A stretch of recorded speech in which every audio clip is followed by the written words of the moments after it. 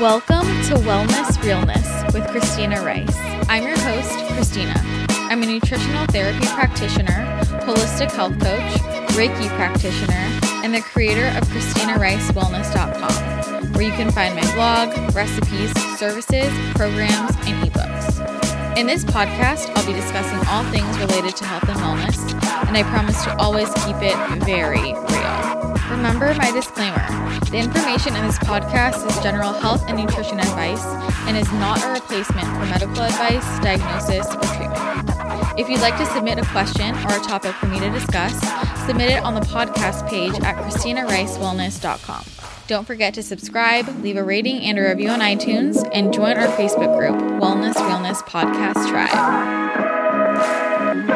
This episode is the episode that every woman needs to hear. It has information that every single woman needs to know.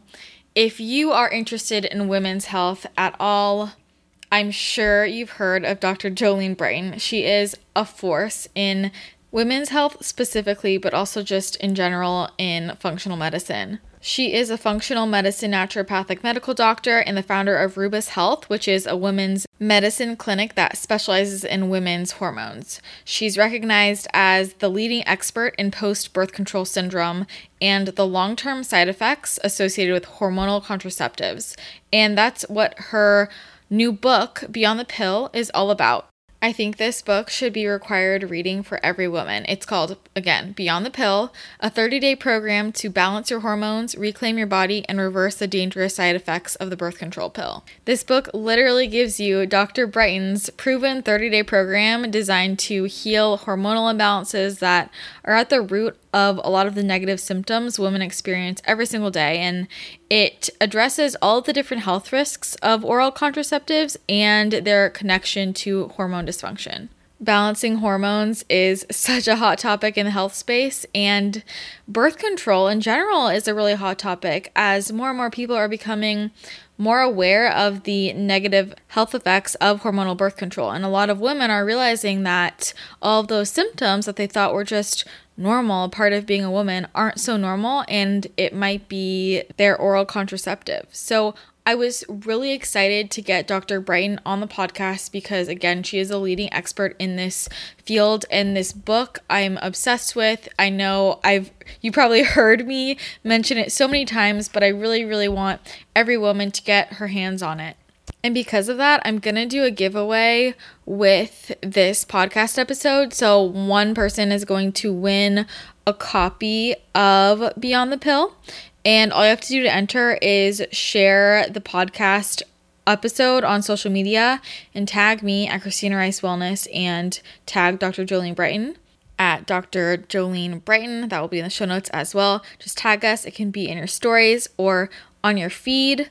But I just want to get the word out about this information, and somebody who shares the podcast is going to get this book. And again, make sure you tag me. Don't just mention me in the comments because I won't be able to go back and see it. So if it's a post on your feed, make sure I am tagged. And this giveaway is going to run until next Thursday, March 7th, 2019, just so you know. Dr. Brighten in general is such an inspiring woman, and like I mentioned, she is just a force in women's health and really talks a lot about how we can make this a movement and together make our voice heard as women, because we've just been disregarded a lot in the medical field. Women do not get the same attention that a lot of men get. Studies are biased against us. A lot of doctors shrug aside our symptoms, and we need to start being loud together.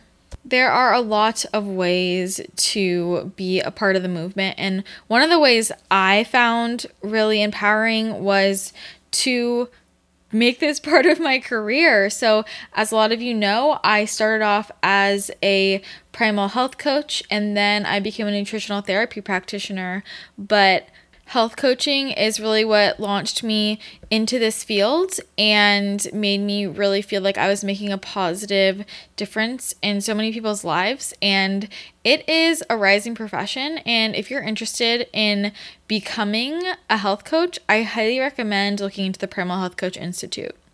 I loved the Primal Health Coach Institute because it's a health coaching certification program that's all about real food eating with a nod toward ancestral health and evolutionary biology. And I always like to come from the ancestral health approach. This was one of the best decisions I ever made for my career, and I would do it 100 times over. And I highly recommend this program to anybody who's looking into health coaching, or if you just want to learn more about health and wellness in general and want a college level education, this is a great program.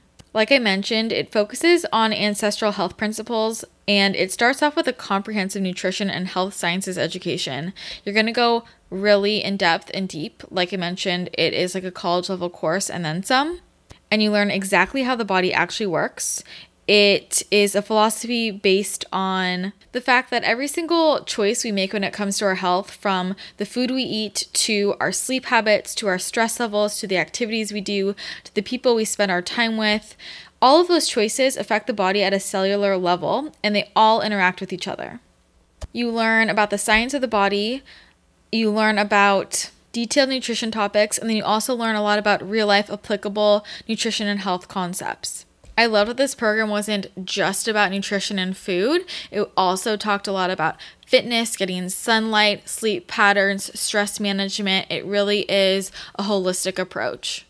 And that is the same approach I take with all of my clients, and the same approach that really any great practitioner should take if they want to get results, because we can't just make one small change. You have to address more than just the food you're eating. And then beyond that, the Primal Health Coach Institute offers a whole section on business development. So you get a resource center that's all about marketing, sales training, developing your business, and they're really training you to master coaching and how to build and launch a successful career. Plus, when you graduate, you get access to the Business Resource Center, which has a ton of made-for-you materials like handouts and flyers, forms, marketing graphics, and even a 12-week coaching program that you can use with your clients from day one. So when you graduate, you are literally all set to go. You can just graduate and start seeing clients. Throughout the entire program and after that, the Primal Health Coach Institute also offers ongoing support through the private Facebook group, monthly live webinars, and mastermind meetups. It really is a strong, supportive community, and I have met so many incredible, like-minded people through this program. You will really be armed with all of the information you need to make a positive impact in people's lives and to be a voice in this space, because right now health coaches are really needed because there aren't enough functional medicine doctors to be able to do all the work we need to do if we want to turn around this major health crisis we're in. And we need more people in the health space who have real solid information instead of perpetuating a lot of the myths we see out there. This program is also great because it's online. You can do it at your own pace on your own time. And it works really well if you have a crazy schedule. If you have another job, you can absolutely still do it on the side. It really is flexible with your schedule. So if you're interested in learning more, I recommend going to primalhealthcoach.com/realness and downloading your free ebook all about how to be a health coach. It's going to give you more information on the process of becoming a health coach in 5 easy steps, and you'll learn a lot more about the Primal Health Coach program in general. So again, go to primalhealthcoach.com/realness. REALNESS, and you can get that free ebook and learn more about the Primal Health Coach Institute. And if you're ready to sign up, you can use the discount code COACH200. So that discount code is COACH200, and that will get you $200 off the enrollment fee. And if you're in between actually enrolling, but you already know some information, I highly recommend booking a phone call with Laura Repsis, who has been on this podcast before, and she will let you know more about the program, and you can talk through if it's right for you. Just let her know I sent you, and she will be happy to chat with you. So again, primalhealthcoach.com/realness, and you can find all information there. Whether or not you're a health coach, though, this information is really, really important to understand everything that we're going to be talking about in this podcast with Dr. Jolene Brighton. She's the kind of person who you listen to her and the whole time your hands are just in the air and you're like, yes, yes, amen, preach. I admire her so much, and the work that she has done in women's health is truly incredible. So what we can do to support her is to spread the word about this book and get this information out there to more women. If you can't tell, I'm very passionate about this topic, and I just want to support everybody who is making big moves to change the way things are around here, because there are so many women who just don't know about the negative effects of birth control, and I really want them to find out because I see it so often with family, friends, clients, and there are alternatives. So we're going to hop into this conversation with Dr. Brighton. I do want to say when we recorded, we were on video, and sometimes when I'm on video with a person, the interview tends to be better, but sometimes the audio goes in and out. So there are a few connection issues, and there were a few moments where she cut out for a second, but just hang in there and she pops right back on and you can tell what she said. So don't worry about that. Either way, this episode is fire. Dr. Jolene Brighton is a goddess. I'm obsessed with her, and I am so excited for you guys to hear it. So without further ado, here is Dr. Jolene Brighton. Welcome to the podcast. Thank you so much for joining me on Wellness Realness. I have been a huge fan of your work for a long time now, and when I heard that you're coming out with this book, Beyond the Pill, I was so excited. I think my demographic specifically, a lot of the women listening to this are like 18 to 30, and I started learning about the side effects of birth control when I was about 20 years old, and then researching it, learned so much from you specifically. So it's very much a surreal moment for me to be chatting with you. But I would love to start off. Could you just kind of explain a bit more about how you got into like focusing on women's hormones and post-birth control syndrome specifically?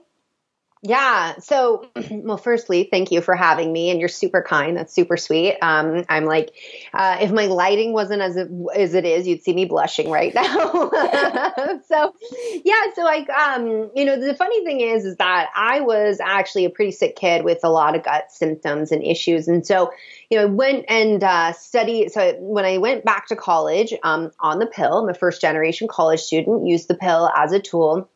I first got a degree in chemistry, then in nutritional biochemistry. And I was like, I'm going to go be a doctor that specializes in gut health. And it's a good thing I started there in my journey, because gut health is everything for your hormones.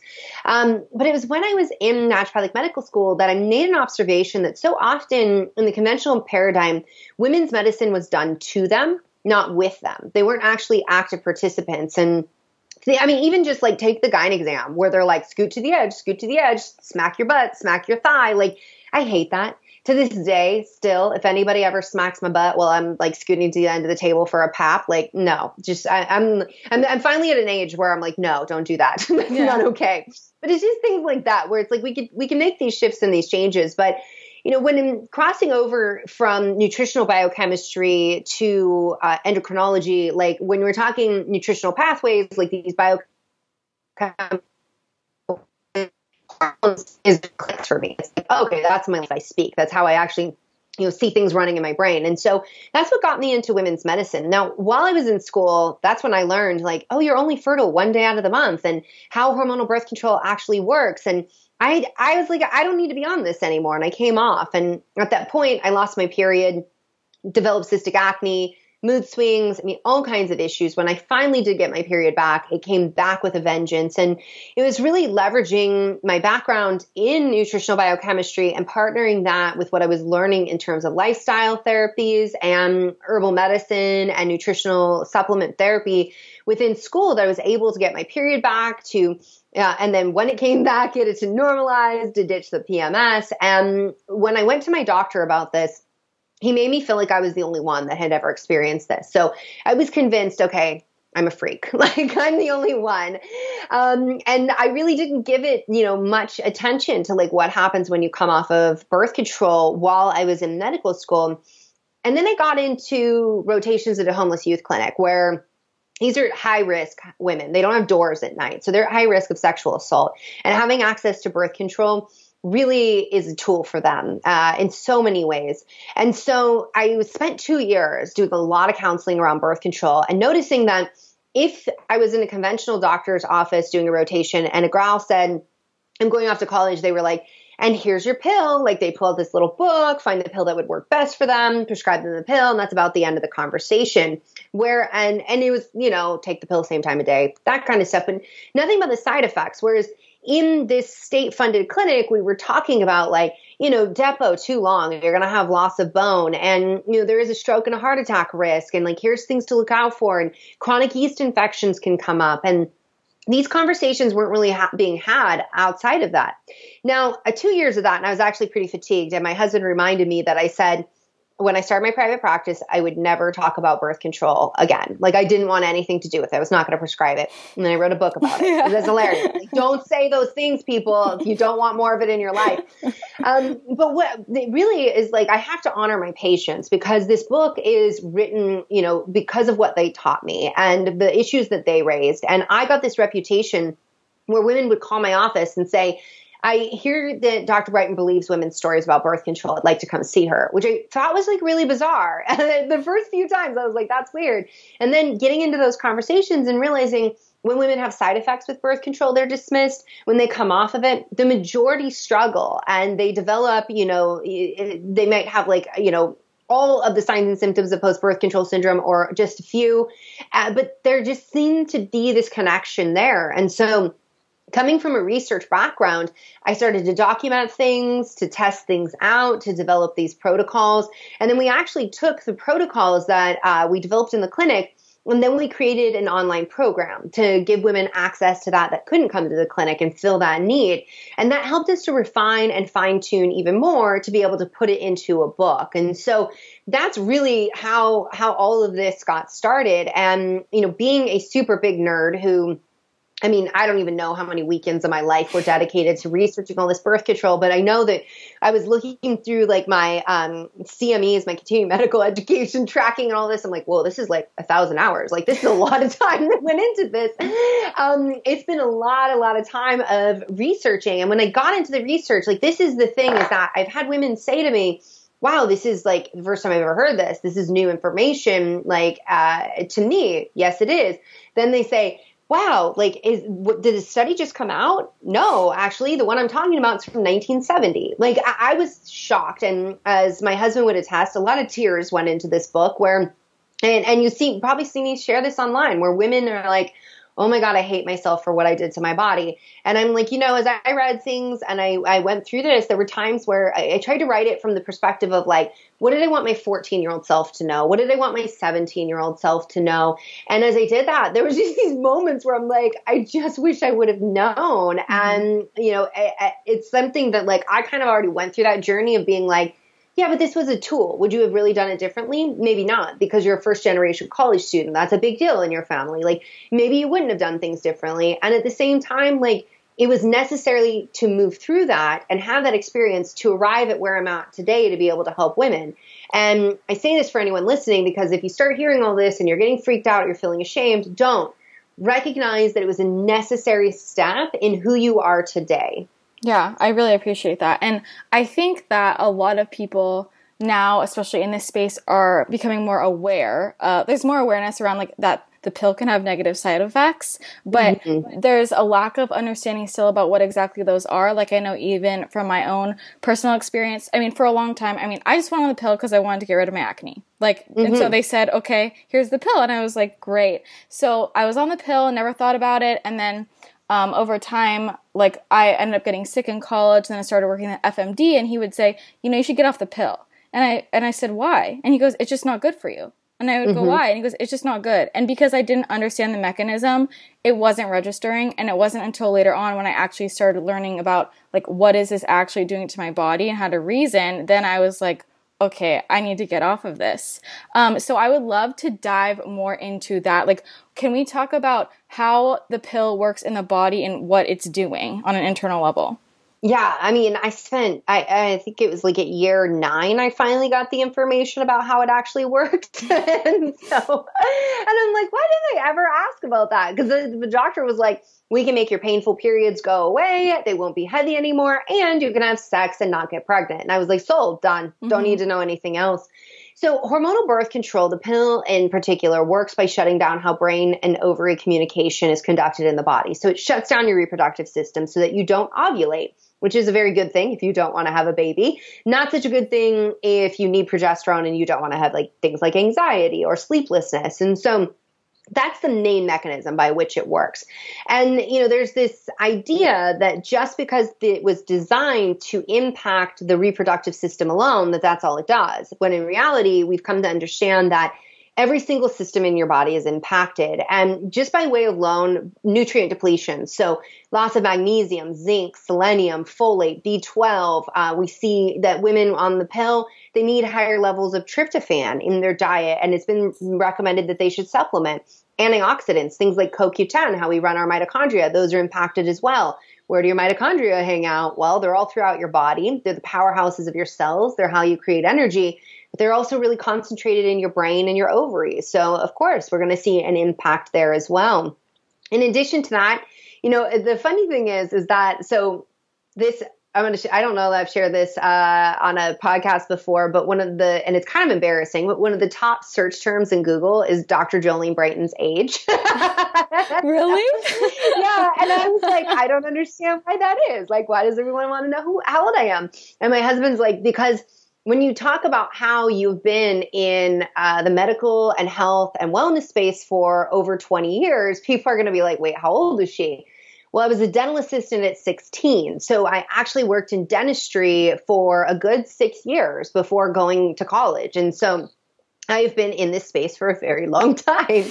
And, back in the day when I was learning about nutrition, it went like this in terms of the microbiome. The microbiome, in your gut, it makes some B12, some vitamin K. Other than that, they're pretty much a bunch of freeloaders who eat all your food. Okay. So this is why I'm always like, question everything, stay humble, stay curious, because now fast forward to 15 years later and the microbiome is everything. Mm-hmm. And we've come to understand that if you have low diversity, you're at risk for chronic disease and chronic conditions. Antibiotics affect that. Well, it turns out the research also shows that hormonal birth control has similar effects as antibiotics on your microbiome. So it creates this chaos in terms of your flora, which is part of why it can lead to yeast vaginitis, so overgrowth of candida. Candida and yeast is the same thing in the vagina. It also causes intestinal hyperpermeability, which is leaky gut, which is why researchers hypothesize that it can increase the risk of autoimmune disease. And in addition to that, it can really strain the adrenal glands, your thyroid function. It affects your thyroid on just about every level. And we know that it increases the risk of diabetes for women. And in addition to that, there is the stroke and the heart attack and the cancer risk. And in chapter 8 of my book, the Metabolic Mayhem chapter, I go into detail about the stroke and the heart attack and the cancer risk because it's scary and it's something you shouldn't have to be afraid of if you're on birth control. And I know lots of women who are like, I'm on birth control. I'm so scared I'm going to have a stroke. My doctor dismisses me, sometimes laughs at women. Like, why are you even worried about that? It's such a low risk. And it's like, it's a low risk if you are a low risk population. Pills developed for young women to get pregnant.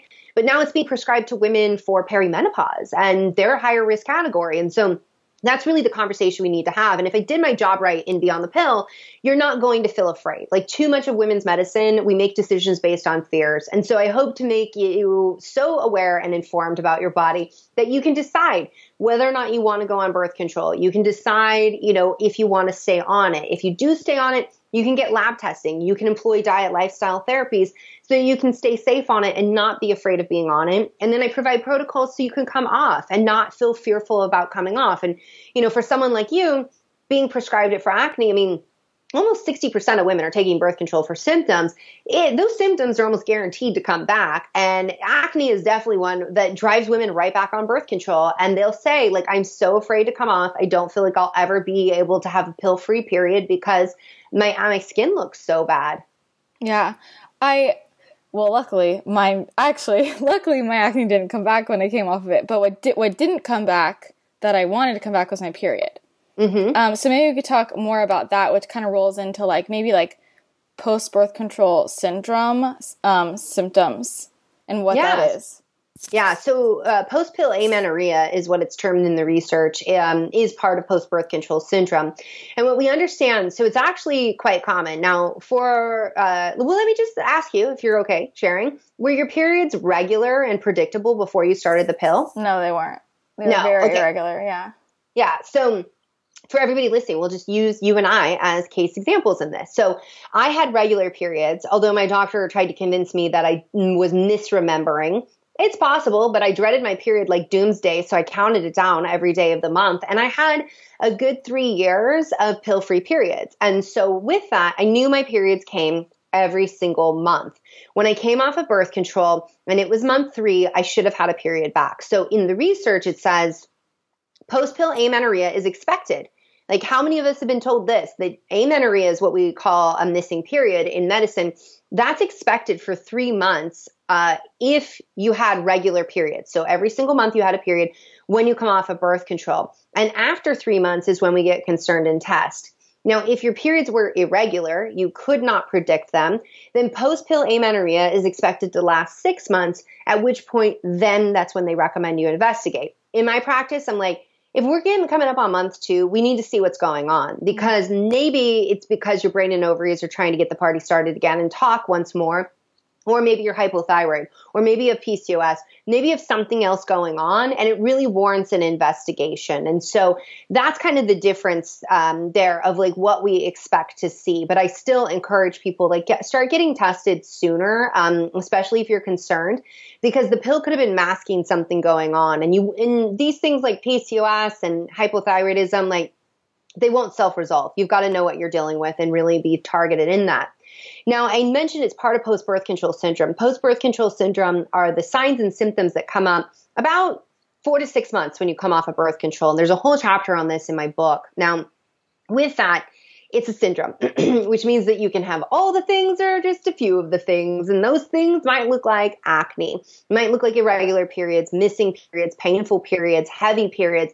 You might have digestive issues going on, new onset of neurological issues like migraines or headaches. Like you might start having like weird rashes that you can't explain. Autoimmune disease might be triggered. Hormonal fluctuations are triggering events for us as women, whether that's you're getting on the pill, you're starting your period, you are going through perimenopause, you got pregnant, you had a miscarriage, or you had a baby. Like these kinds of fluctuations can absolutely trigger autoimmunity. So with that, there's a lot of critics who are like, this one I love is post-birth control syndrome is just a woman like returning to her normal. And I'm like, okay, it's not normal to have acne. It is not normal to have period pain. Like that needs to switch. Like that is common, but it is not normal. Mm-hmm. And really, it is true that if you use birth control to mask the symptoms and is part of post-birth control syndrome, those symptoms can return. Absolutely.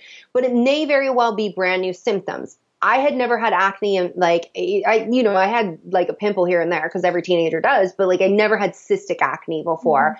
Mm-hmm. I have lots of patients that go through the same thing. I have patients that are like, I don't understand. Like I, always had these clockwork periods. It's been 4 years. I haven't seen my period. Like, and my doctor just keeps saying, go back on the pill. And when you're ready to have a baby, there's IVF. And like, that's an option. Like that's one option. But that's why this book is called Beyond the Pill, is because I wanted to give solutions beyond birth control. And if you do decide to use it, then I want to give you solutions to like what might be going wrong. Because it's not so simple and black and white in every woman's life to say, just jump off of hormonal birth control or just stop the pill. You might be at a place where you're like, I don't know what I would do next. I don't want to get pregnant, but I need some help with these symptoms. Yeah. I would love to get more into some of the mechanisms behind, for instance, I think it's really interesting, the connection between the pill and autoimmunity. Like, could you explain more about like the mechanism behind that and how they're connected? Yeah. So for every woman who's interested in that, you want to go to the gut check chapter in Beyond the Pill. I mean, this is the thing that like, I think everybody expected this book was just going to be about birth control, and to see how many people are like, oh my God, she's talking about gut health. Oh my God, she's talking about detox. Oh my God. Like there's this whole like bit about autoimmunity in here and like how to reverse autoimmune disease. And I'm like, because this is all of the common women health issues that we face. Now, with autoimmune disease, So with the pill in particular, I think the most profound study is the one that came out of Harvard showing that if you had a family history of Crohn's disease, you had over a 300% increased risk of developing Crohn's disease after 5 years on the pill. Now, Crohn's disease is an autoimmune disease of the body. It's in the category of the body, of the gut. It's in the category of inflammatory bowel disease. And it can show up as subtly as having ulcers in your mouth. You can start to have malabsorption issues, but this can progress where you have ulcerations throughout anywhere in your intestines. They can perforate. That means basically your intestines break open in your abdomen and spill contents. This is a very bad thing. Okay. Very bad thing. And it can be life-threatening. So that's one autoimmune condition. Now, the other thing, and I go through and talk about some of the others, because like with lupus, it's like, maybe it does, maybe it doesn't. Lupus is where we get like a butterfly rash on our face. It affects your connective tissue. We know there's an estrogen component to that. And like, we need a lot more research in this arena, but like recognize women that we haven't been the focus of many research studies for a very long time. Like they just started studying us like yesterday. Now, what happens, and I talk about this in Beyond the Pill, is that there are 3 recipes of autoimmune disease in developing this. And Dr. Fasano is the one who really developed this theory of autoimmunity. And you, if you're like, wait, say that again, go read the book. You'll get his name. Go check him out. And so with that, there's 3 ingredients. One is we have genetic predisposition. So you've got the genes. But as we know, thank you, epigenetics research, genes are not everything. You can turn them on and off. So you've got to have the genes. Now, the other thing is intestinal hyperpermeability has to be present. That is known as leaky gut. What I had said earlier, if you missed it, go rewind and listen, that hormonal birth control leads to leaky gut. So what that is that you've got these cells in your intestine. So in the intestine, it's only about one cell layer. So just one single cell layer, you guys. It's not like there's this like huge wall of skin protecting your intestines. And what will happen is there's supposed to be these tight junctions and they butt up together and they only let like really well digested, broken down molecules get through. But instead, they're leaky. So they have separated a bit. Think of it as like, I'm showing you my fingers right now, how they're separating. But then larger proteins get through. And those can be food proteins. Those can be bacterial, viral, yeast proteins, parasites, you name it. Anything can get through. And now it's in your blood and it doesn't belong there. And your immune system being really smart is like, that's not us. We should attack it, because that's what your immune system does. It's like, that's bacteria that doesn't belong here. We need to attack it so we don't get sick. And so that can trigger an immune-mediated event in itself. So that can trigger autoimmunity if you like get an infectious agent to go in. But you just may have leaky gut, which is getting your immune system all hot and bothered, because 70 to 80% of your immune system is living in your gut. And then you have a triggering event. Now, the reality is that I said, a triggering event can be a hormonal fluctuation, like having a baby, perimenopause, getting your period, starting or stopping hormonal birth control. It's also a hormonal fluctuation. But other triggering events is you could end up in a car accident. You could end up, in a really stressful situation. You could contract mono or, get something like that hits your immune system. And so there's a lot of things that can lend to this. But if you're on hormonal birth control, you're lowering microbial diversity in your gut, which is what keeps your immune system in check. You are depleting nutrients that also keep your immune system in check. You're causing intestinal hyperpermeability, leaky gut, which is part of that recipe to develop autoimmune disease. And in addition, you are elevating what's called cortisol binding globulin. Cortisol, we all hear about it for belly fat. It also controls inflammation. It helps with controlling your immune system. So there's a lot of ways that hormonal birth control can be playing a role in this. And, people will reach out to me and be like, this is the one thing, isn't it? And I'm like, there's never one thing, because you and your environment is way too complex. Rather, the way I like to view it is it's one more drop in the bucket. How full is your bucket already? If your bucket's already full, that one drop may cause it to overflow. And it's the same with the cancer risk as well. Is like, maybe the breast cancer risk is only 20% elevated, and statistically speaking, that's regarded as, a small increase. However, if you have a family history, if you live in a really toxic environment, depending on the diet and like the foods you have access to, like that might just be one more drop in the bucket for you, which actually skews your risk to be a bit higher. Yeah, I want to talk about the cancer risk for a second, because I think this is one that's confusing is, I learned now that it can increase your risk of certain types of cancers, but I was told for years by my doctor that go on the pill because it reduces your risk of cancer. So like, what, like, you know, what is that? What is that? And I've heard that from other people as well. You know, when I'm talking about it and they say, no, my doctor says this reduces my risk of cancer. And I'm like, so who's right? Yeah. So that's, you know, this like such a good question. So I'm trying to think if we released this interview yet. So on YouTube, I have these Beyond the Pill stories of like real women telling their stories about birth control. And I don't know if this one's come out yet, but I had a gal who so her father is a breast cancer specialist. That's what he does. And she went to a primary care doctor, and her primary care doctor actually, it was like very dismissive of the cancer risk at all. And then she asked her dad, and her dad's like, no, absolutely. It raises the risk. Like, do you know how many women are in my clinic who have a history of using the pill? Like, and he's like, you're my daughter. Like, I won't, I don't want you to do this. And so it's very interesting to hear that, like, you know, here is this primary care doctor saying one thing, and then there is this breast cancer specialist saying another. So with the breast cancer risk, why it got really confusing as well is the newer generations of the pill came out. It, yes, was lower dose compared to the original like formulation, which was horrific and made it, I mean, women were just so sick when they were on that. But with that, they assumed, there was this assumption in medicine that because it was lower dose, then it was lower risk for breast cancer. Then a study came out, and this was out of the New England Journal of Medicine, and they actually said, no, it was never a lower risk. In fact, like it still is a substantial risk. And so this is where it kind of challenged that, like, we can't be dogmatic and we can't say, I want evidence-based medicine in order to, you know, say what I'm going to say and back it up. But then at the same time, we can just say, well, because it's lower dose, then it's lower risk. And so that was a bit of a myth. And there was no study that had shown either way, but doctors were still, you know, under that assumption. And it's not because your doctor was doing anything wrong. It's more likely that was the education they were receiving regarding this pharmaceutical. So the breast cancer risk, just to put it in perspective, every woman, you know, is at risk of breast cancer, as we know.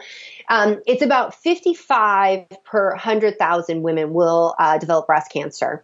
When you put the pill into the mix, that number climbs to 68 per 100,000 women. So, you know, when you look at that from a statistical perspective and you're like, oh, it's only about a 20% increased risk, that doesn't seem, you know, that significant given like the other factors that can contribute. However, we're talking about cancer. We're talking about something that does absolutely impact your life and everybody else's life. We're not talking about acne. Nobody dies of acne. We're talking about cancer here. Now, and, you know, and I go through this in Beyond the Pill. So anyone listening that's like, whoa, I feel kind of freaked out, read up on it, because they also give you like lots of diet and lifestyle therapies that you can employ that we know lower breast cancer risk, or cancer risk in general. Things like eating broccoli sprouts and exercising and, you know, all of these things that like we know we should be doing, they can help. So breast cancer, cervical cancer, liver cancer, and brain cancer are all increased while you're using hormonal birth control.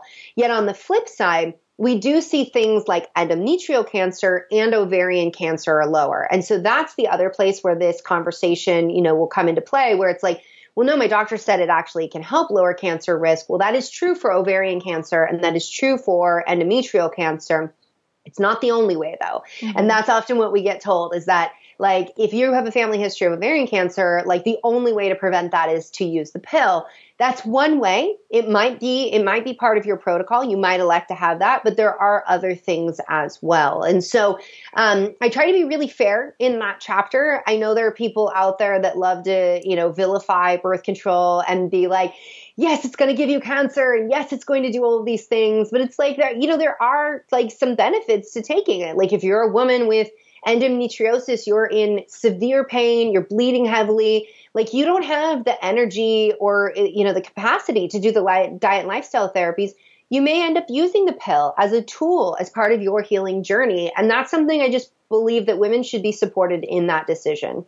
I hope you guys are enjoying this discussion with Dr. Jolene Brighten. I know she is a wealth of information, but I want to take a brief pause for a second to talk about something that can impact our hormonal health as well, which is caffeine intake.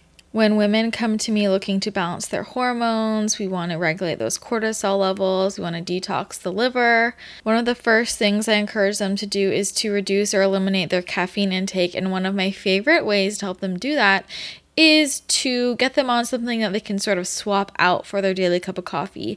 And some of my favorite products to do this come from Four Sigmatic.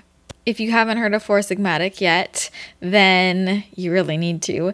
They make drinking mushrooms and superfoods delicious and easy to do with their mushroom coffees, mushroom superfood blends, and mushroom elixirs. They have tins for at-home use, and then they also have single-serve packets, which are super convenient. You can carry them around, share them, or just use those at home, like me. More people are becoming aware of this, but there is an entire kingdom of mushrooms out there that have amazing health benefits for immunity, energy, and longevity that have been studied for centuries. And Four Sigmatic is all about the magic of functional mushrooms like reishi, chaga, cordyceps, and lion's mane, as well as other superfoods and adaptogens to help everyone live healthier, more enhanced lives. I actually have my cordyceps right next to me. I'm sipping on it for some natural caffeine-free energy. I love the cordyceps. It's also great for athletes if you are looking for some all-natural energy. Four Sigmatic elixirs are great because all you have to do is mix them up with a cup of hot water, or you can mix them with some nut milk if you want to make it a little fancier, or mix them into smoothies or shakes. But they taste absolutely delicious rather than just buying the straight powder of whatever mushroom you're trying to incorporate into your diet, because usually when you buy the straight powder from a store, first of all, you're not getting the highest quality more often than not, and second of all, it usually tastes like dirt. But Four Sigmatic has made their elixirs so that they taste absolutely delicious. As is, like I said, you just have to mix it with some hot water.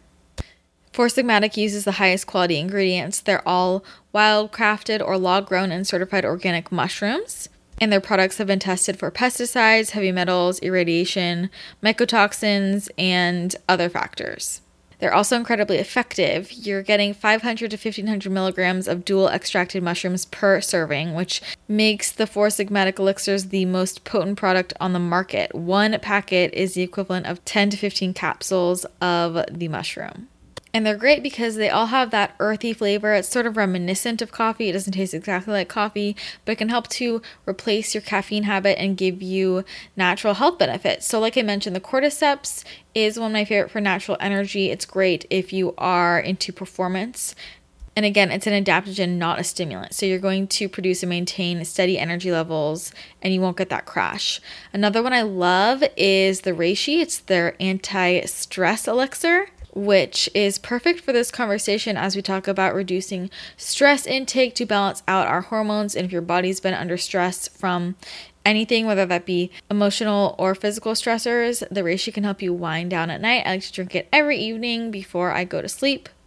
If you have trouble winding down or trouble sleeping, the reishi could be a great one to try out. There's also the chaga elixir, which is amazing for immunity. If you want to make sure you don't get sick, or if your immune system feels a bit compromised, that can help give you that boost you need. It has a ton of antioxidant properties. And then there's also the lion's mane, which is an all-natural cognitive enhancer. It's been shown to support memory and concentration. So this is great if you have a tough day at work, if you got to study, if you have to read or write or memorize anything, that's a great option. And if you can't cut the coffee completely and you want a better option, I highly recommend their mushroom coffee mixes, which is coffee mixed with adaptogens like cordyceps and chaga, or their lion's mane and chaga blend. So this will help give you that coffee you want, but more of a balanced sense of stimulation. You won't get the jitters. And all you have to do, again, is add hot water and stir it in. They also have a delicious mushroom hot cacao mix, which I love. I love the one with reishi. They have a whole line of superfood blends. I highly recommend their Superfood 10 mushroom blend. I have a recipe on my website for my cacao dream smoothie that's delicious, and I like to use that powder in that smoothie bowl. I also love their golden latte mix with shiitake and turmeric. And they also have a matcha latte, a chai latte, a mushroom mocha with chaga. So many different options. So please do not go to Starbucks. You can get much, much better drinks from Four Sigmatic that actually have health benefits and aren't filled with all of those unnecessary, unhealthy added ingredients. Now that these have become a daily part of my life, I cannot live without them. I always carry a bunch of packs in my purse, so I have them wherever I go, and if I'm ever out and I want one, I just go find somewhere that can serve me hot water, and then I pour out my Four Sigmatic pack. And if you guys didn't see, I'm super excited because they just released their mushroom chocolate 10-pack. So they have these little chocolates that are so delicious. They're just sweetened with a little bit of coconut sugar. So if you are a chocolate fiend like me, then I highly recommend checking those out. They're limited edition right now. They're vegan chocolates. So good. And they are mixed with their 10 mushroom blend. Who doesn't love mushroom chocolate, you know? So if you want to check out Four Sigmatic, go to foursigmatic.com/CRW. That will get you 15% off of your purchase. Again, foursigmatic.com/CRW. That's foursigmatic.com/CRW. And my code CRW will get you 15% off of your order. If you are trying to balance out your hormones, if you're trying to reduce inflammation in your body and help it calm down a little bit, then I highly recommend making that switch, getting off of caffeine, starting to incorporate things into your diet that are anti-inflammatory and promote the immune system and support longevity and stress management and sleep. And these do just that, and they're delicious. And if you try them out, let me know what you thought. I love seeing when you guys get your Four Sigmatic orders in the mail. Okay, that is all I have to say about these delicious mushroom elixirs. I'm going to get back to finishing my cordyceps, and I'll let you get back to listening to this conversation with Dr. Jolene Brighton. Yeah, I definitely wanted to touch on endometriosis and PCOS because a lot of people say, my doctor says I have to go on the pill to manage this. But I mean, looking at endometriosis, so you've mentioned that is one possible option. What would be the other option? Oh, yeah. So endometriosis, so let me just say this, like medicine, again, has not been studying women or giving women's medicine, like really the respect it deserves. And so endometriosis is highly dismissed and really, I mean, so many women struggle with this. And the thing that really has to shift in this paradigm is endometriosis requires a team. At least that's my opinion. And from my clinical experience is that it's not enough just to work with me. We've got to find an excellent surgeon. Whether or not you need surgery, we want to have that contact in case it does become that route. We want to have a massage therapist that can help with adhesions and help you get out of pain. We want to have a counselor. This is a chronic pain condition. Chronic pain conditions weigh on our mental health heavily. We also want to have, great nutritionists on board and other people that can really help. Now, with endometriosis, like we need a lot more research, but we're coming to understand that it's likely has an autoimmune component. Estrogen excess plays a role in all of this, whether it's a chicken or egg, doesn't really matter. If you've got endo, we've got to address that. It's inflammatory. So we've got to get inflammation down, eating an anti-inflammatory diet, drinking the golden milk recipe that's in my book, making sure you don't have gut infections. With endo and PCOS, there's starting to be more research saying, there's something going on with the gut here as well. So with that, endometriosis is something that women will often get put on the pill at a very young age. No discussion about it. And as somebody who had very painful periods, but, I would never say, oh, yeah, I had periods as painful as endo. My doctors did suspect I might have had endo at some point. That conversation didn't come up until much later. So many women are put on the pill. There's no discussion of this until like 20 years later, they want to have a baby. They come off the pill and they find out, oh, I actually had an underlying issue that was causing that pain, which led to basically my fallopian tubes having these deposits put in them and overgrowth. And I can't get pregnant. Now I'm infertile. I mean, endometriosis is estimated to be about 12% of infertility cases. Research has said the probability of a girl having endo is the longer she's on the pill and the younger she was put on it due to period pain, the higher the probability. But if it makes your symptoms go away, no one may be following up on you. And the only way to diagnose endometriosis is surgery. Nobody wants to do surgery on a young girl's pelvis. And I 100% support that. But that doesn't mean you don't have that dialogue with that 14-year-old, 15-year-old, 16-year-old and say, this might be endometriosis. We should follow this. We should be working on other root cause ways to resolve this. If you can't do that as a doctor, refer them to someone who can. And, if this persists, we're going to want to do that surgery in the future. And that should be on our radar to make sure you get this diagnosis. Delaying diagnosis by suppressing a woman's symptoms is, in my mind, it's a disservice, and it is not acceptable to do that. And the same is true for PCOS. So PCOS women, irregular periods, they end up having acne outbreaks. They might be growing hair on their chin, chest, abdomen. Can hormonal birth control help with that? Yeah, it can totally help with that in some women. But the problem is that doctors will say, you had irregular periods. That was your main complaint. We put you on the pill. Now your periods are regular. You're fine, except your periods are not regular. Those are withdrawal bleeds. You're not having a period. And the real issue, and I get into this in my metabolic chapter, the real issue that I take with this is that there's no discussion with these PCOS women that like, hey, your condition is actually caused by a metabolic disorder and inflammation. And I'm giving you this pill that will give you these withdrawal bleeds. Hhowever, it is inflammatory and it can cause cardiovascular issues in women and, women, and you're at higher risk for that. Dialogue we need to be having, and then monitoring these women, because it's not hard to check someone's blood and to be like, okay, you're on the pill, you have PCOS, and hopefully you've gotten that diagnosis. Okay, so you have PCOS, like let's measure your hemoglobin A1C, make sure your blood sugar is okay, make sure your inflammation is okay, like check in on your other symptoms as well, and understand that when you come off of birth control, the average woman can take, when you get into the research, we're all told like, oh, you can get pregnant right away. Like you just come off, you get pregnant. I outline in the book why you don't want to do that. But in addition to that, you get into the research, some women, it can take up to 1.5 years to get pregnant after birth control. A woman with PCOS can take even longer because one of the hallmark symptoms is anovulatory cycles. She doesn't have ovulation. So if that's the case, you might want to give her a heads up that like 5 years before she wants to have a baby, that's a good time to make a transition off and support your body so that you do have that window of opportunity, rather than, what happens with so many women is they're like, I'm 35, 38, I want to have a baby, I'll just come off the pill and I'll just get pregnant. And then they find out that like, actually it's going to take some time. I would love for you to touch more on, I've heard you talk about this recently, like why is it not a good idea to try and get pregnant right after coming off the pill?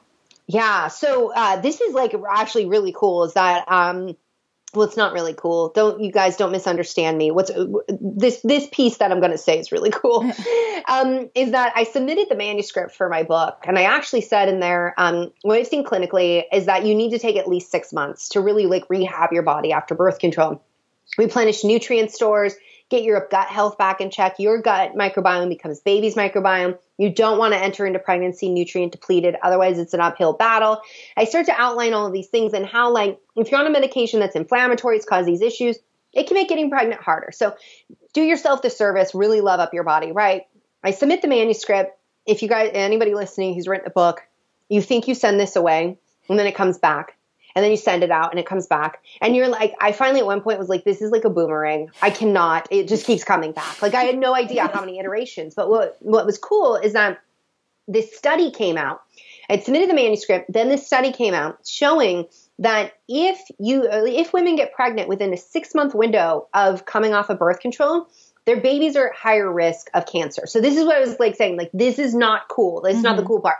The cool part is this study came out while I had the manuscript back, and I could actually put that study into the book so that women could have that information. Now, we don't know what is going on in this. This is very preliminary. We need a lot more research, but it is something that gave the entire medical community pause on that story that's been told over and over to women of, when you want to get pregnant, just get off the pill, get pregnant the next month, no worries.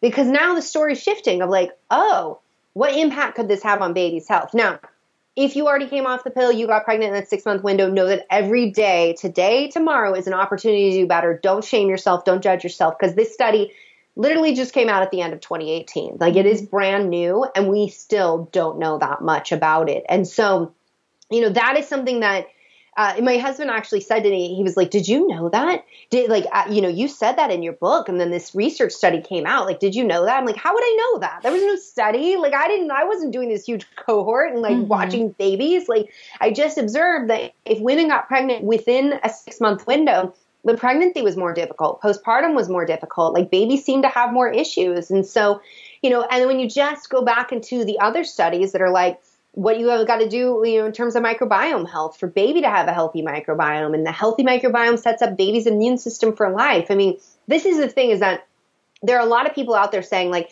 we have to have a research study that says, like, this specific thing for this specific thing. And I'm like, but you don't have to have, like, a research study that necessarily says hormonal birth control alters the microbiome, therefore that leads to, mood shifting symptoms. I would love to see that study. Can we get on that? But we don't need to have that to believe women's stories that they've been being told since the introduction of hormonal birth control about these mood altering symptoms that happen when they start it. And we can look to the other research and say, well, we know that research says, like, they did animal studies showing sterile guts in mice. These mice are more anxious. They inoculate them with Lactobacillus rhamnosus. Now they're less anxious. Like, we understand the microbiome plays a role in our mood. We know inflammation plays a role in our mood. We know our nutrients play a role in our mood. Mm-hmm. And this medication, and that's what it is, hormonal birth control is a medication, it alters all of those things. So why is it that we can't question it? Why is it we can't be curious about it and say, maybe there's some truth to what women are saying? I mean, I, for one, am like, whenever I'm mentoring doctors and they're like, I need a study. And I'm like, you've got the best teachers in the world. They sit across from you in your practice and they tell you their experience, because studies are designed and simplified and refined and distilled down to get something statistically meaningful. Your patients are real world experience walking around, like, giving you data. Amen. Honestly, I think this is why people are having such trouble with this, because so many women are going to their doctors and their doctors are saying, this isn't real. There's no study. Post-birth control syndrome isn't real. It reminds me of, like, leaky gut. Leaky gut's not real. Intestinal hyperpermeability is not real. And then adrenal fatigue. I wrote that in my book. I'm like, I remember when, and I don't know, maybe this is where the researching my age came up, but, like, I remember the time when adrenal fatigue, that's not real. That's not real. I still hate when I see people just being haters. And when someone says adrenal fatigue, they're like, oh, that's not a term. And no one calls it that. And it's like, oi, what is the point of language but to convey a thought that someone else can understand? And so if somebody says adrenal fatigue, it's not an opportunity to berate them. It's an opportunity to say, yes, and adrenal fatigue is actually known as HPA dysregulation now, because what we've come to understand is the brain communicating to the adrenal glands, and that's where the dysfunction lies. The dysfunction doesn't lie in your adrenal glands quitting. But we started with that language so that we could start having a conversation, so that we could be curious about it. And I just think it's ridiculous how people go out and they're just like, that's not real. And it's like, how much do you really know about the human body? 2016, we discovered new anatomical structures. And how long have we been dissecting the human body? This is where I'm like, science is humble. Science is curious. Science is never done questioning things. Mm-hmm. And so when people say, like, this is not real, I'm like, nobody, said a unicorn. And by the way, those might be real too. I don't know. How much do I know about the world? But it's just ridiculous to me. And there are so many people that are like, post-birth control syndrome's not real. And I'm like, well, tell it to the millions of women who've been reporting it for decades at a time. Tell it to them that it's not real, because they're living it right now. And how many other things have we dismissed in women's medicine, and for how long? I mean, there is a clear medical gender bias that exists where studies are being published about it, and we're watching medical schools change their curriculum because we know that women are at higher risk of dying from a heart attack because of the bias that exists. That's no joke right there. And so it's and then to see people come out and be like, and post-birth control syndrome's not real. And I'm like, but you do recognize that you have a medical gender bias to already not believe women's stories and to chalk up everything as being in their head. And, and I'm not doctors are not bad people. Okay. They're definitely I had a conventional doctor, a medical doctor say to me, and this was a really eye-opener for me. And he said to me, the thing is that we get indoctrinated in residency. So whatever we learned in residency is gospel, okay? Mm-hmm. Which is a problem because that's not science. That's religion now that we're talking about. Those have their different places. But he's it's the gospel. It's the truth. And you've got to have so many studies to change a doctor's mind from what they were indoctrinated in residency.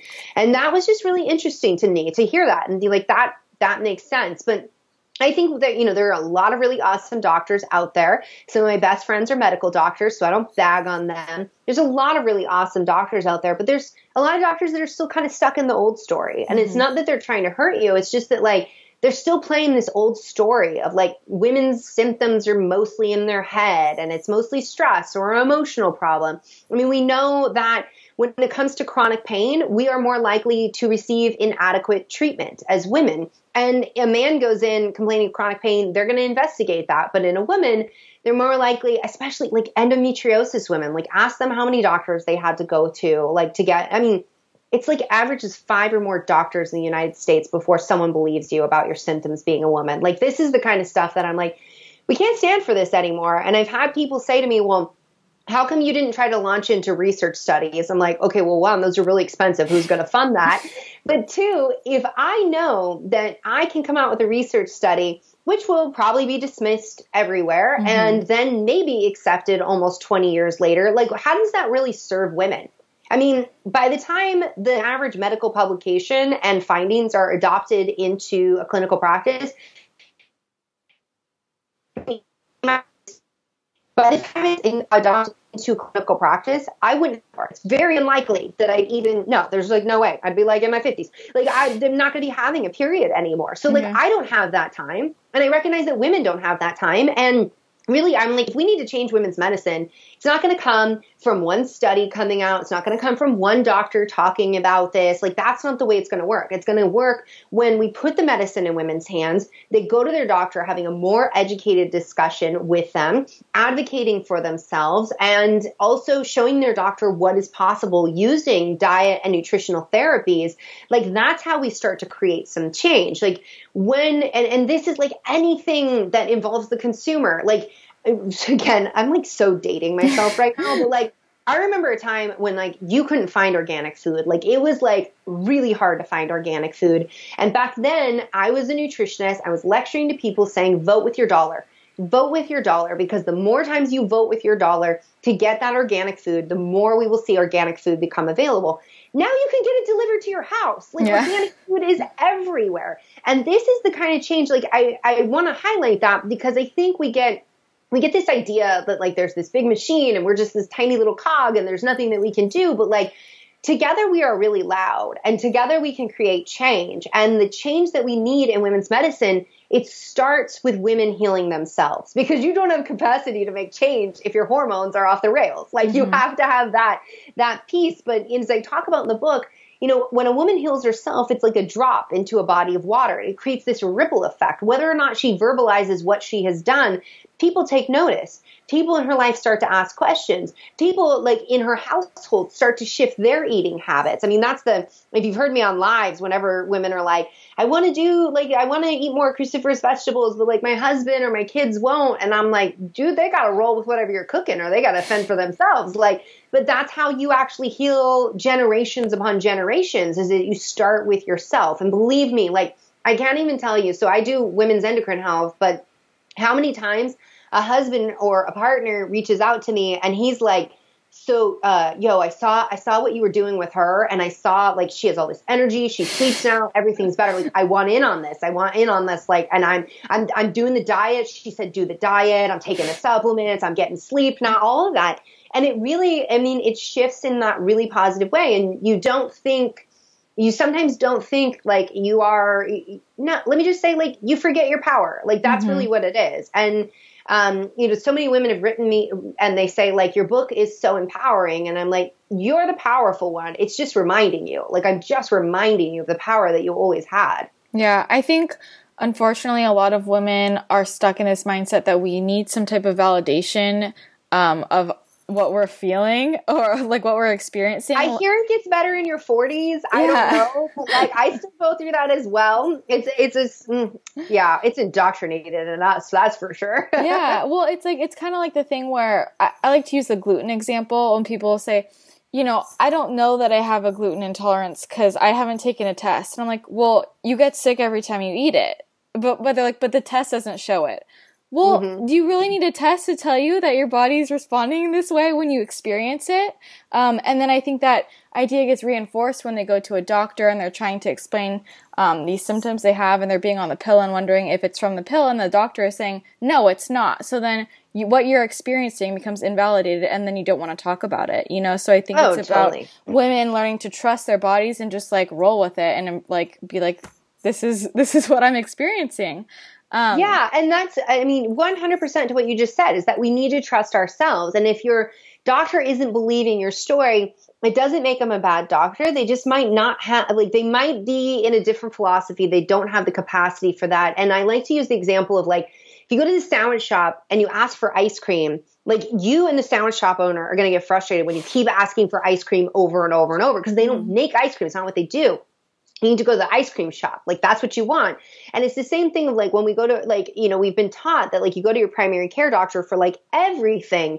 But we know way too much in medicine now for them to be a one-stop shop for everyone. That's why there's specialists now. And if you go to them and you're like, I want the root cause medicine, but they're like, I'm trained in an acute care management model. Like, they're making sandwiches and you're there for ice cream. The problem is not the sandwich shop owner. The problem is that you've got to go to a different shop. Like, there's a shop that offers that. And that's where we're really seeing medicine head, is that you keep the primary care doctor, you keep your specialist, like, you build a healthcare team, and there's someone out there like me who does this root cause medicine work that can help you and spend the time with you. It's a different philosophy. It's a different paradigm. It's a different style of practice altogether. Like, people will be like, oh, if we're in the woods and, like, there's a major injury, then, like, you could just help me. Like, if we're on a plane and somebody goes down, you can help. And I'm like, well, I know CPR. I know basic emergency medical care. I can tie a tourniquet. There's those things, but, like, don't put me in an emergency room. I don't know that. Like, that's not my forte. That's not my strength. That's not what I do. Having conversations in really complex, like, medical cases and getting a plethora of pieces to put together and paint a picture, that's my strength. I'm a really good, like, chronic disease problem solver. But give me an emergency room and I'd be like, I need a nap, you guys. Like, I don't do this all night stuff. I agree. Well, okay, let's get into, let's say someone's listening to this. They want to get off the pill, or maybe somebody went off the pill recently. What can they do to support their bodies through that process? Yeah. So, you know, in the book, I walk you through, like, the 5 fundamentals of the Brighton Protocol. And so these don't happen in a particular order. They really have to happen, like, all at the same time. Thank you, my patients, for teaching me this. My patients have taught me so much. It's also, like, the way the diet's laid out in the book. People are like, that you don't cut out eggs. Like, I don't understand. And I'm like, well, what I found out is it really didn't matter, because my patients didn't cut out eggs during elimination diets. And then we investigated, like, who cut out eggs, who didn't cut out eggs, and people who cut out eggs, if you have autoimmune disease or something, or you have a sensitivity, that's a different story. But the women who didn't cut out eggs, like, they seem to do better. And I think it's because they got antioxidants in there. So vitamin A, they got biotin, they got high quality protein, they got cholesterol to build their hormones, which you'll read all about in the lowdown about your hormones in the book. So And that's, like, so there's the dietary piece, which leads me, because people are going to be like, wait, what is these steps? Like, she's just going off on this, like, diet thing. Yeah, because that's part of it, is that you've got to replenish nutrient stores. And so you have to dial in your diet. But I'm going to tell you right now, with the way the food supply is and the depletions of hormonal birth control, you're going to need a multivitamin or prenatal. And if you're thinking about becoming pregnant in the future, jump on that prenatal and start supporting your body. So that's one piece. Now, the other piece is that you're going to have to heal your gut. So you can start bringing on foods like, bone broth, getting in probiotic-rich foods that, mostly have prebiotics in them, like sauerkraut, to feed your microbiome. You may need to investigate, figure out what's going on with, like, is there something growing in your gut that shouldn't be there? And making sure you're supporting the entire digestive system. So that is seeing your food, smelling your food, chewing your food, like being with your food, not driving in the car, and, like, swallowing your food. And I've totally, like, no judges at all. Like, I'm a mom, and there have been times where I'm like, I did not chew that. I just swallowed that and then chased a child. Like, that happened. And then sure enough, stomach ache. Not a good deal. So we've got to heal the gut. We have to support liver detoxification. At the structural and genetic level, your liver takes a hit while you're on birth control. And it's not something I want to clarify, because women will say, like, oh, the birth control detox, that's because if you don't do a detox, you can't get these synthetic hormones out. That's not what's going on here. Your body runs detox all day, every day. It keeps you safe. It's that your liver has really been burdened by hormonal birth control. And like, if you want to avoid your skin getting worse, you want to get your libido back, you want to manage those blood sugar swings, then you're going to go through that detox. But the liver is where we are detoxing everything, but our hormones specifically. And if you want to avoid symptoms of estrogen dominance or issues with testosterone, you've got to take care of that liver. Now, the other piece is we've got to reverse metabolic mayhem. So that has to happen. And, with metabolic mayhem, some people have been like, oh, so you're just talking about like lose weight. No, we're not talking about losing weight. We're talking about actually lowering inflammation, optimizing your blood sugar regulation. That's really the crux of hormonal balance. It's part of the secret sauce of balancing your hormones. And you've got to make sure that you're getting your lab testing and understanding like how high a risk are you at developing some of these. If you're on the pill right now, it's something that I screen all my patients with the labs that you'll find in Beyond the Pill with regards to like, okay, let's just figure out what your stroke risk is looking like. What is your cardiovascular health? Like what is everything, looking like right now? And that way I can give them a more individualized approach to what my recommendations are. Now, the last thing, which is like everybody's favorite part of the book, is knowing your hormone imbalance. So there's a quiz in the book. I will say this because some women have been confused about the quiz in the book, and they're like, I checked like every box in every category. Check the symptoms. Because some women reached out to us and they're like, I checked everything, like I checked headaches. And I'm like, well, how often do you have headaches? Like a couple of times a year. Okay, that's not your main symptom. So check your main symptom and understand that you can also have simultaneous high and low estrogen, high and low cortisol. And it's because you can have estrogen imbalances throughout the follicular and luteal phase. You can have a reverse cortisol curve where you don't spike cortisol in the morning. Instead, you spike it at night. Now it looks like, okay, you have high cortisol and low cortisol. It's a reverse curve going on. But, I put that quiz in there so you can fast track right into the protocols to know how to balance your hormones. You have to understand your hormone imbalance.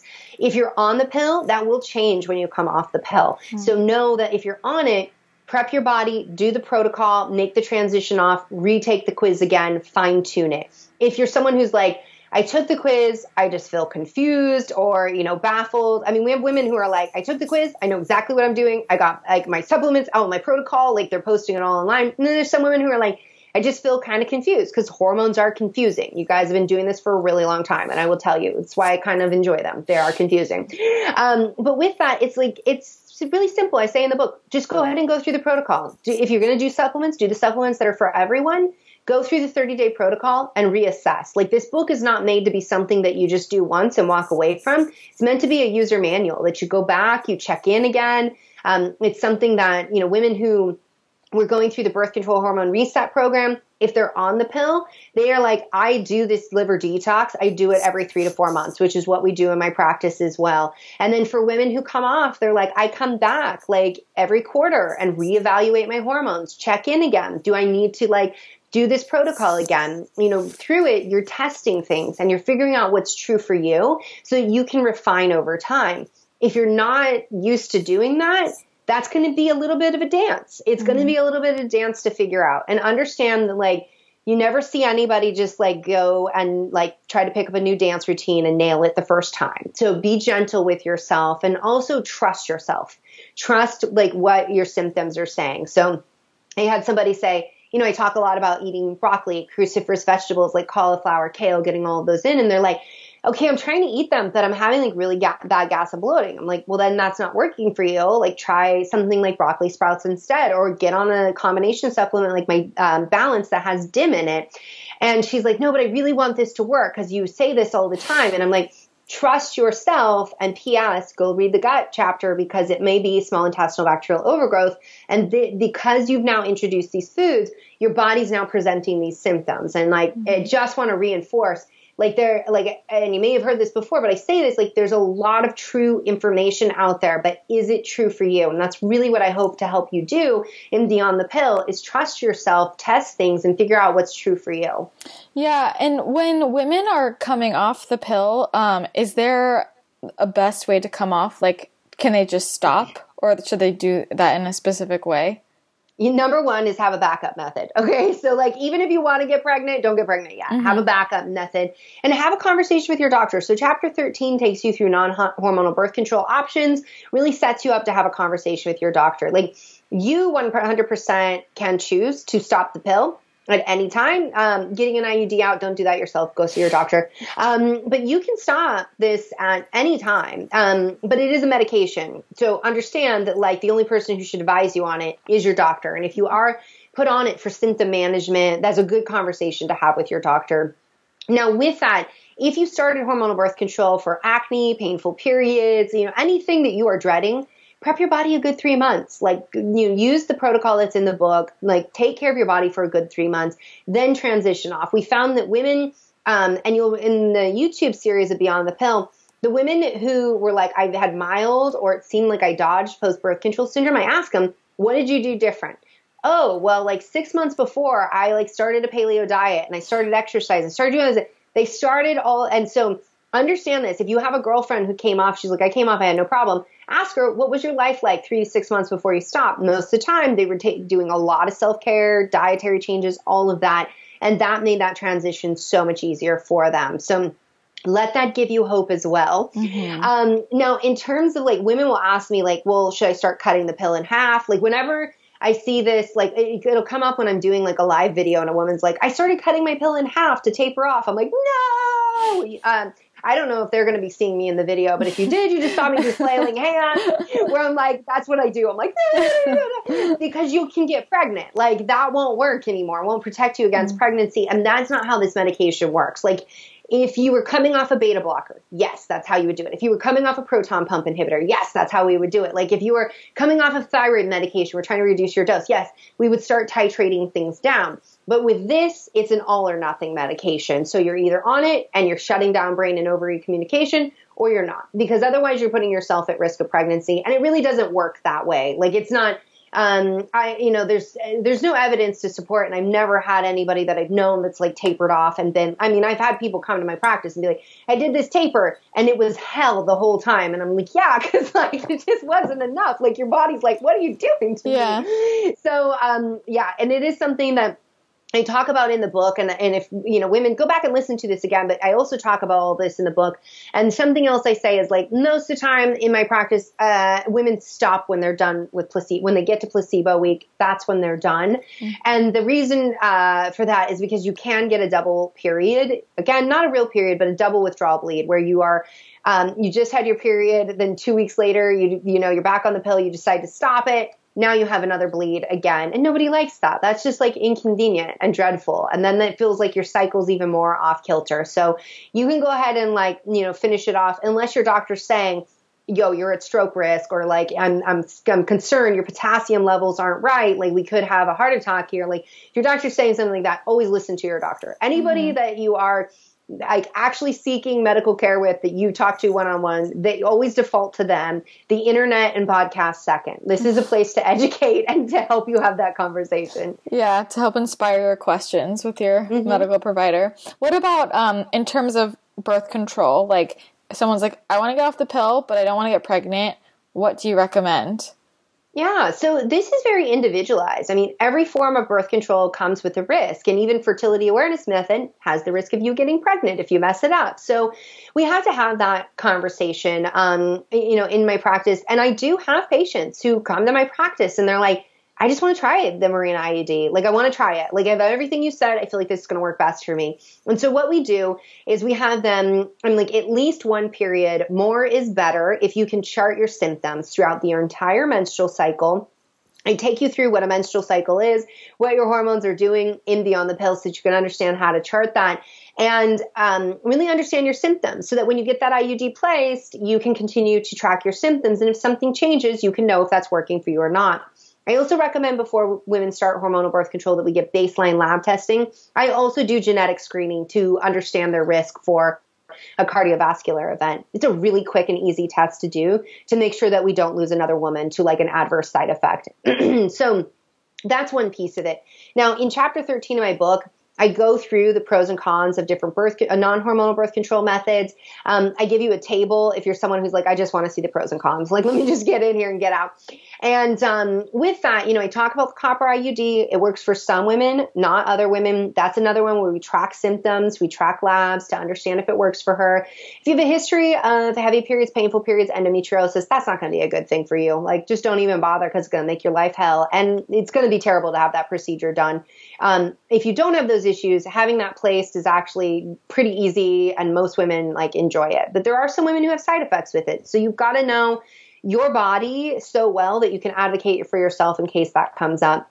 And I tell women, especially with hormonal based contraceptives, the second you have side effects, you question it, you have symptoms, go to your doctor and start that conversation. Because what happens is your body compensates, you get an IUD, you start having mood symptoms, a year goes by, now you can't handle it anymore, you tell your doctor and they say to you, if it was the IUD, you would have already told me about it by now, but it's a year later, so it's probably something else. So the sooner you can get in and start that dialogue and get your doctor monitoring you, the better. Now, fertility awareness method, as I mentioned, over 99% effective with perfect use. In my clinical experience, women are really invested in getting that right. So the perfect use definitely goes up, but understand that perfect use also means that time of the month when you're in the mood, which is when testosterone tends to come up and ovulation's around the corner, you have to have protected sex. You're going to be using a barrier method, or you're doing something else. You're not having any penetration that would introduce sperm into the vaginal canal or,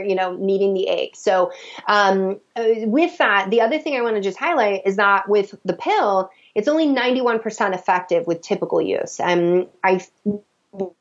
What is that when women pop the pill, and what I've done as a girl who did the pill for 10 years is that you take kind of a back seat. You're like, I'm using the pill every day. I'm not going to worry about it. I'm not going to think about it. It wasn't until I was in the emergency room with an ovarian cyst after being on birth control for several years, and they wanted to test me for an ectopic pregnancy. That was the first time I learned that it wasn't 99% effective. I was like, why are you testing me? I'm on the pill. And they laughed at me. They're like, it's not 100%, girl. And I was like, it's 99. They're like, no, it's not. So I think that's an important thing to know, because you don't want to get giggled at in the emergency room. That's not fun when you're in pain. So I do talk about fertility awareness method in the book. I think if you're going to start that, meeting with a FAM educator, nothing replaces knowing your own body. And then you can also consider using femtech devices. So Natural Cycles is approved by the FDA. There's Daisy Fertility Monitor as well. There is also, you can just take your temperature, put your app in your own phone. And if you want to go old school, grab Taking Charge of Your Fertility, which we all should read at one point in our life. And you can do paper charting. I suck at paper charting. I can't, I tried, and I was just like, this is I don't know, it feels like geometry, not my jam. Line up the things, but with these femtech devices, I just take my temperature, you can plug the data in, it tells you right down and there. But again, like I say, don't take a back seat here. You got to know your fertile cervical mucus. You got to pay attention. Are you in the mood? What are your breasts looking like? Are they tender? Are your lips more full? There's all of these things that really we should be paying attention to for our overall hormonal health. But I think fertility awareness method, knowing cervical mucus. If you want to learn cervical position as well, it's a little more tricky. Again, FAM educators are awesome for that. I think these are things that I teach every woman in my practice, everything I can so that they can track their hormones, so that I can get their data. That's how I do my job best. But I encourage them as well to meet with a fertility awareness educator. That's not my forte. That's not what I'm trained in. Go see the person that's all they do all day, every day. That's your person you want. And they get over to these experts, and then they're able to provide me even more data as they are coming to see me as a patient. Do you know how people would find someone who's a FAM educator? Yeah, so I list a resource in the back of my book, but if you Google fertility awareness method educators, there's organizations out there that actually certify women in this. And actually on Insta, they all live on Instagram, I think, because Instagram is full of fertility awareness certified educators. And I'm thinking, if you type in cycle, they tend to have cycle in their Instagram handles. But there's organizations that have lists of providers as well. Okay, amazing. Well, thank you so much. You've been a wealth of knowledge, and I really just truly appreciate all the work you've done with this book. I mean, I just really think every woman needs to read it. like required reading? Can we get it in schools? You know, because I think that this is a topic that no one is really talking much about. And like we talked about how just medicine is biased against us, unfortunately. So thank you so much for sharing all this. Can you just let everybody know where they can get the book and where they can find more resources from you? Yeah, so you can find me at drbrighton.com, DRBRIGHTEN. That's my main hub where I put out a lot of resources there. I'm also on Instagram at Dr. Jolene Brighton.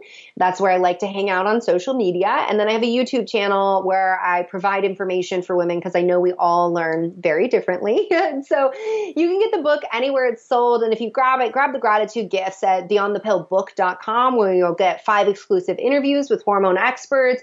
I've got like lab guides for you. I've got more recipes for you, all kinds of stuff to really help support you.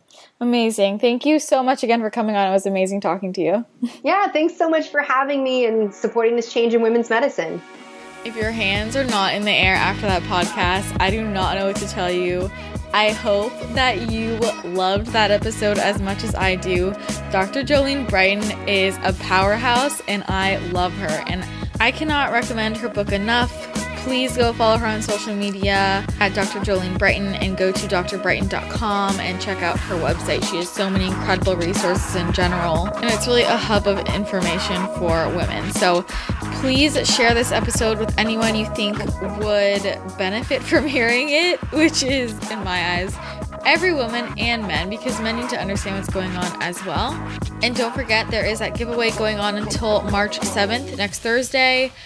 All you have to do is share this episode on social media on your Instagram stories or Instagram feed, and you'll automatically be entered, and make sure you tag me. And whoever wins is going to get their own copy of Beyond the Pill. Make sure you let Dr. Brighton know what you thought about this episode. If it affected you in any way, let her know that you appreciated her dropping so much knowledge, because I certainly did. That's going to be it for this episode. I hope you guys have an incredible day, and I will chat with you next time. Bye.